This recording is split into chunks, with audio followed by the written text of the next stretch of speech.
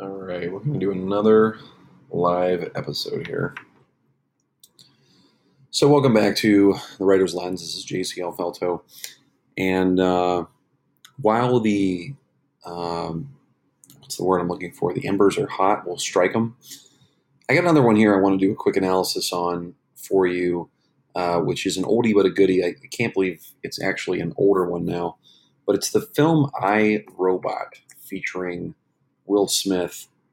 I think it's from like 2004, I believe, is when that film came out at this point, which was right around when I was in college, which makes me even feel more old for even saying that. But anyway, I digress. I want to talk about specifically with this film a particular scene that happens towards the climax or the end of the movie. And for those who have never actually seen iRobot, it's a movie with, as I said, Will Smith, taking place in sort of a quasi, not dystopian, but future world where robots are part of everyday life. They are taking things to people's houses and packages, and they're walking dogs. They are helping in medical assistance, things like that. And Will Smith is an agent. He's like a cop of some kind that essentially does not trust robots. He doesn't like the idea of artificial intelligence. His name is Del Spooner. And as we find out in the course of the movie, he actually had an experience with one that didn't go so well. So he already has this sort of non-trusting nature towards robots. Well, anyway, the story kicks off with the death of a very popular engineer and robot creator who apparently, after his death, one of his robots is found inside of his facility. And the idea or the thought was that this robot pushed him to his death. In fact, he jumped out of a window and fell to his death from several stories. And the thought is that the robot that was hiding out inside of his apartment or his sort of his penthouse suite had done the dirty deed. Well, throughout the course of the film, we learn that the robot, whose name is Sonny, is a very special kind of robot. He seems to have emotions. He's got a high IQ. He tends to ask very, curious questions about human nature. And Spooner is again very, how should I say this, suspect of Sonny. He does not feel as though like Sonny is really being very truthful with him or with anybody else for that matter, because he doesn't trust them. He doesn't trust robots. And as we find out, like I said in the film, Smith had a incident that he explains to the female lead in the movie, that he fell into a river in his car, and another car actually had fallen in the river with him. And as he's drowning, a robot comes by and breaks open the side of his door to save him. Well, as this is occurring, he looks over and sees the girl, and she's going under as well. And Spooner is yelling, "Save the girl! Don't save me!" And the robot saves him instead. And we see the scene of this young girl going to the bottom of the river, and that was the end of her, unfortunately. So Spooner explains that robots can't feel; they can't make decisions like humans can. And the crux of this is that the robot decided that Spooner, aka Will Smith, had a higher probability of survival. So that's the reason why the robot chose Will Smith instead of the girl. And by all logic, it makes sense. It makes sense that if you have a choice between two people, that you would choose the one that you had the greater chance of actually saving if you could only save one of them. Again, if you could only save one person as opposed to two, you would try to save the person that you probably thought you had the greatest chance of success for, logically speaking, right? Well, as Spooner points out in his story, the human in us, or the heart of us, of human beings, would be to save the little girl. We would recognize that Spooner is a grown man. There's a chance he could maybe save himself, even in such a case. The girl is more helpless than he is. You can throw logic, you can throw probability out the window. We would want to make the decision to save the little girl because she has the least amount of opportunity to save herself. Spooner at least would have the opportunity to save himself, or at least could possibly save himself in this whole situation. And that brings us to the villain of this story, which is the super neural network, otherwise known as V.I.K.I. And V.I.K.I is this sort of AI that runs through every single computer in this city, in this fictional world that Will Smith is in. And Vicky comes to the conclusion that human beings, based upon their vicious nature, their warlike attitudes, and their inability to make good decisions, she is going to enslave the human race with an army of robots, minus Sunny, because Sunny is the special one. She's going to enslave humans and keep them locked down in their homes in order to keep them from destroying themselves. And she makes this point, she makes this point and appeals to Will Smith. She appeals to the other female protagonist and to Sunny at one point, saying, it's only logical. It is only logical that I would do this, that I would lock you guys down and keep you from living your lives, because whenever you go out into the real world, you hurt yourself and you hurt other people. That's what you do. It's in your nature. But me being a robot who can distance myself from that sort of emotional connection, whatever you want to call it, I will make those decisions for you. I will do that on your behalf. And Sonny, for a moment, actually kind of agrees with her. It's kind of this, weird moment, and then, of course, he backstabs Vicky and Will Smith and the woman character. And I know I didn't look it up. I didn't bother looking up for this live episode. I apologize. I didn't bother to look up who this woman was. But there's this female lead that Will Smith is involved in the film with that they end up saving, and they're running away to go get rid of Vicky and everything. And Sonny sides with the humans. And as Sonny is running out to go get this sort of virus that's going to kill Vicky, it's the only way to get rid of her. Vicky is following him down a hallway as he's running. Sonny, this robot, Sonny, is running. And Vicky goes, do you not understand the logic, Sonny, in what I am doing? And Sonny makes the comment, yes, I do, but it just seems heartless. And to me, that is such a great line in this film. It completely, to me, epitomizes what the struggle is at the spine, or really at the heart of this whole film, is that what does it mean to have a heart? What does it mean to be full of heart and to be human in a sense, and not be this robot that operates on balls bouncing back and forth through logic and physics and everything else that is a part of natural law and can be predictable. But is that actually the best course of action? You've probably gotten into discussions with people who say, I use logic and reason and facts, and I have data points I can give to people. Well, so what? You can have all this data, all this knowledge, but unless you know how to actually apply it, there's no wisdom there, right? There's no wisdom. And that's kind of like what's going on with the robot opposite Sunny in this, Vicky, is that she has all this data about humans. She has all this information about them, but she doesn't really know how to apply it to the best case scenario. But Sonny comes to this conclusion that's very different. He says it's very heartless of you to come to this conclusion about human beings. I just don't think it's right that you would want to lock them down, that you'd want to keep them from hurting each other, or even keep them from doing anything. And as you can probably tell by now, I'm using this term lockdown. I thought it was pertinent to do this episode in light of what the last year and a half has been like for so many people around the world.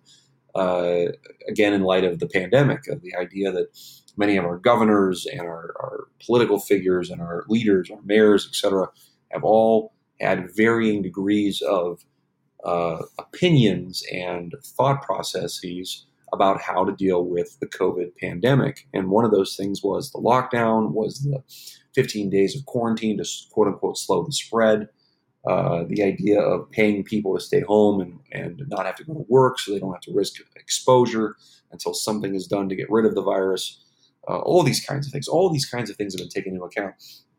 And we're literally seeing this in this science fiction story about a robot that is acting on behalf of human beings and what it believes to be the best way imaginable. There's actually this set of laws, too, before we get to our next point. I want to bring this up, that the character Vicky is applying in the film. There's these 3 laws from I, Robot, and if you bear with me one moment, I'll look those up again real quick, because it's also important to this idea of the story. The 3 laws of robotics, which is the first law being a robot may not injure a human being or through inaction or allow a human being to come to harm. The second law being a robot must obey the orders given to it by human beings, except when such orders would conflict with the first law. And then the third law being a robot must protect its own existence as long as such protection does not conflict with the first or second law. So these are the three laws of robotics. And these were all created out of the mastermind of Isaac Asimov, who wrote these books, who actually wrote the book uh, that I, Robot is based upon. It's actually a different series of books, but Asimov, if you need to go check him out later at some point, was this brilliant science fiction writer, way ahead of his time. Uh, Born in Russia, I think he died in New York. Was born in the early 1900s. Again, like I said, way ahead of his time in terms of what he was writing about. But he came up with these three laws for the purpose of the story. And like I said, it's important to mention these laws because V.I.K.I herself is operating out of them. Okay, a robot may not injure a human being. Okay, we'll just lock them down. We'll put them away. Second law: a robot must obey the orders given to it by human beings, except when such orders would conflict with the first law. She's obeying the first law. She's obeying the idea that a human being must not come to harm. Okay, and then the third law is a robot must protect its own existence as long as that protection is not conflict with the first or second law. So she will protect her own existence by keeping human beings under lockdown so that they can't get out and actually hurt anyone else. Fascinating, of course, because she rationalizes with the character. She even tells Sonny, in the same way that she tells Sonny, do you not agree with the logic of what I'm doing? She even appeals to Will Smith and to the other characters in the film. She says, the three laws govern exactly the way that I'm behaving. The three laws are the cornerstone of the way that I am behaving. But again, from a human being's perspective, what's the good part of this? What is the good that's going to come out of this? And Sonny even mentions this. He says, what you're doing just seems heartless because you don't understand the human experience. You don't understand that as human beings, there is a propensity to hurt one another. There's a propensity to be hurt. There's a propensity to go out into the world and cause strife and cause disease and spread and all these kinds of things. But in doing that, you're also taking away all of the potential joy, all the potential happiness, all the potential human interaction, human connection that is also so integral to the human experience. You might as well be a houseplant. Okay, you might as well be a houseplant if you want to live in lockdown, if you want to live without ever experiencing anything, ever putting yourself to the hazard, or any of those things. And Sonny gets this in a strange way. Sonny, being sort of the advanced robot in this story, he understands this. He understands that human beings require more than just being told you can't do this, you can't do that, or any of those other things. There's this will component that comes into play, not Will Smith, but this free will component that comes into play where human beings have to be able to make these choices. Yes, they have certain proclivities that may lean towards I could hurt this person and I could take advantage of that person. But there's also the other chance that there's the potential of this person to do good and to help other people and to serve other people and protect other people and guide other people too. That is the trade-off with being a human being. And I think it's really interesting. I think it's really interesting because V.I.K.I is sort of this massive neural network. She's this massive machine that oversees all of this. She's kind of like a governing body. She's almost like a powerful political figure with the military behind it, all these kinds of things. And she's making this decision for what she believes is best for everybody. So in many ways, she's like the government. Again, it's going to make me sound like a conspiracy theorist. She's kind of like this governing body. She has this set of laws that she has to abide by. She can't break those laws. But she's like this overall arcing overmind or overlord of some sense of governing body. And here's the kicker in all this, and I'll end with this, is when we begin to give what we believe to be the heart-filled matters over to government. Now, I don't just mean government like our government or anything, but we start to give those matters over to governing bodies and to other people, and we say, you make the hard decisions when it comes to the heart, when it comes to sympathy, when it comes to empathy, when it comes to the human experience. You start making those decisions for me. That is a road to tyranny. It is a road to dictatorships. It's a road to sort of a gap of not only power, but also influence and economic strength. You end up having many people at the top and far more at the bottom. There's a gap that increases, and there's no opportunity for real self-governance because all of that power, all that influence, all that ability to make decisions has been given over to other people. And if you don't comply, guess what happens? You get put in lockdown, or you get told by some people with big guns, you're going to have to do what they say. So again, am I saying that government is bad? No. Okay, I'm not saying that government's bad. I'm not saying that the idea of government is bad in a society at all. Okay, that's not what I'm saying. But what I am trying to point out, as is put forth in this movie I, Robot, which I think is really, really good, just from that little exchange between Sonny and Vicky, is that if we leave the heart matters of the human experience up to a governing body, over to other people, eventually it will turn into something that is heartless. It will turn into something that is going to feed itself. It's not going to feed the people that it's supposed to protect. I mean, that was one of the great things about America. One of the great experiments about America was the idea of self-governance, that we would have limited government so that people could live their lives, provided that there were certain laws that would not be allowed to be tripped over, such as, I'm going to go out and kill my neighbor so I can have his cattle, or I can take all my neighbor's stuff and nobody gets to say the wiser about it. No, none of those things. Okay, none of those things are what America was founded upon. It was founded upon, yes, there would be government, yes, there would be military presence, and yes, you would have sort of this local community policing system eventually that would come out of it. But it would be limited in the sense that you could live your life. You could make a decision to go out into the world and put yourself to the hazard if you chose to. Okay, no one's going to force you, but you could choose to do that. Okay, you could choose to go out and do those things. And nobody was really going to stop you if you chose to do that, as long as you were not intending to harm other people. And as you can tell from the lockdowns, from the pandemic, drawing the line in these areas has become very, very difficult. It's become very hard to do. And one of the reasons why it has become very hard to do is because we've given so many heart matters over to our political leaders. We've given so many heart matters over to our governance, and we have not left it just up to the people as a whole to decide for themselves, for local jurisdictions to take over, for people living in certain communities to take over, decide what they want to do. Because, well, again, we don't want people to get hurt. Okay, we don't want people to get hurt. We don't want people to to suffer from like COVID or from anything else.